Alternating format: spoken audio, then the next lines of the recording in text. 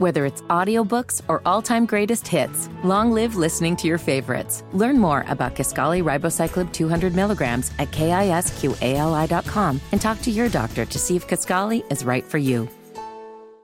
Hammer and Nigel presents It depends upon what the meaning of the word is. Is this anything? All right, let's rock and roll. Hammer, how do we play Is This Anything? I'll run stories by you. You tell us if the stories are really anything or not. We start with this. An Atlanta homeowner came home from vacation to find that a company accidentally demolished their home. Here is Susan talking about getting a call from her neighbor that her house was accidentally getting destroyed. Did you hire somebody to tear your house down next door to me that's been boarded up for about 15 years? And I said, no. She said, well, there's somebody over here just demolished the whole house and tore the whole house down. He told her to shut up and mind her own business. Said, well, look, I want to see a permit or something. And he said, okay. He pulls it out and he says, oh, I'm at the wrong address. And just packs everything up and leaves, and the house is deplored down, gone. Yeah, that's something that sucks. You come back from vacation, your house is leveled. What did she say, though? It was like all boarded up or something? It doesn't sound like anybody lived there. I don't know. But the guy that was doing the demolishing just kind of blew it off like, oh, yeah, it looks like I got the wrong house. My mistake. And just walks off. Like, does that happen all the time? Like, what do you do after that? How do you make good on something like that? Now, the company says they're working on getting the situation rectified. That's the only statement this company used. Do you leave a note behind? But I love how he said, yeah, what if somebody hadn't been there? And then he checked his notes. Oop, got the wrong house. But I just love how the way the guy that was doing the demolishing just brushed it off. Ooh, yeah, my bad. Sorry. I'll leave him a note. Sorry I demolished your house. Is this anything? A Utah man is getting some heat from neighbors in the city of Grantsville because of his Halloween decorations. It's a skeleton stripper using a city road sign as a pole. Yeah. The city ordered that he take the decorations down. Here are some members of the community and the owner of the decorations, Christopher, talking about the stripper skeleton controversy. I think it brings a lot of good humor that we need to a small town. We're going to go tip them when we leave. We know what it's like to work for tips. I know. Maybe a little risque for some people, but it's just, all in the name of fun. The kids understand what that is. Maybe the problem's not the skeleton dancing on the pole. Maybe it's something else.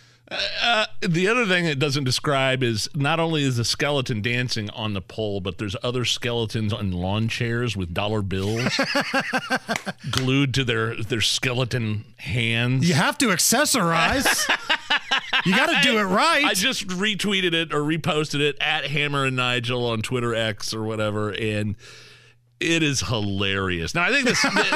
I'm looking at it now. Yeah, I think the issue was that he put it on a stop sign, like a city-owned stop sign. He moved the decorations to his yard rather than on city property. So one skeleton's wearing a hat with the money. And the skeleton that's doing the stripping on the pole is really putting on a show. Oh, yeah. It's working hard there. That's a great Halloween display. Man, I've been... Some of these Halloween displays out in Zionsville, I don't know if they're trying to outdo each other or what, but I've seen like 20-foot tall skeletons out in people's front yards, like twice the size of a basketball goal. That's awesome. I love it. Now, do you have that? We decorate. We've got the inflatables out there. Right now? Yeah, the orange lights, and we do all the things, and the window decorations. We've got all that. Now, it's not a competition per se. I save my holiday competition for 4th of July when I try to blow up as much stuff as humanly possible. But, yeah, our block, which includes, some family members, we go big, man. We got a lot of stuff out. Halloween is a good holiday for you. Like that holiday, but you're going to be incapacitated. Yeah, I'm having butt stuff done on Halloween this year.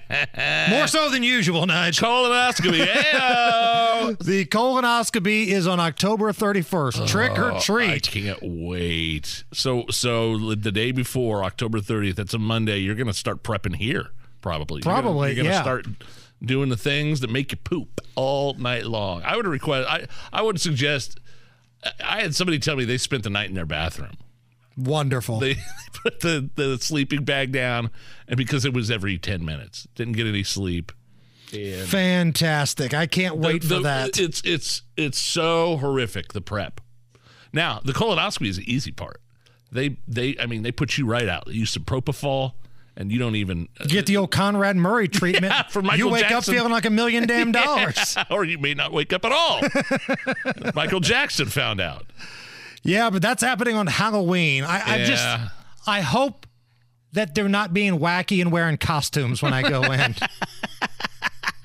Your doctor's actually dressed up like Conrad Murray. Then he had the round gold glasses, holding like a notepad in his hand. Just keeps peeping his head out from behind like a curtain. Maybe we'll get the dosage right this time. And he goes back behind the curtain. Trick or treat. It's the Hammer and Nigel Show.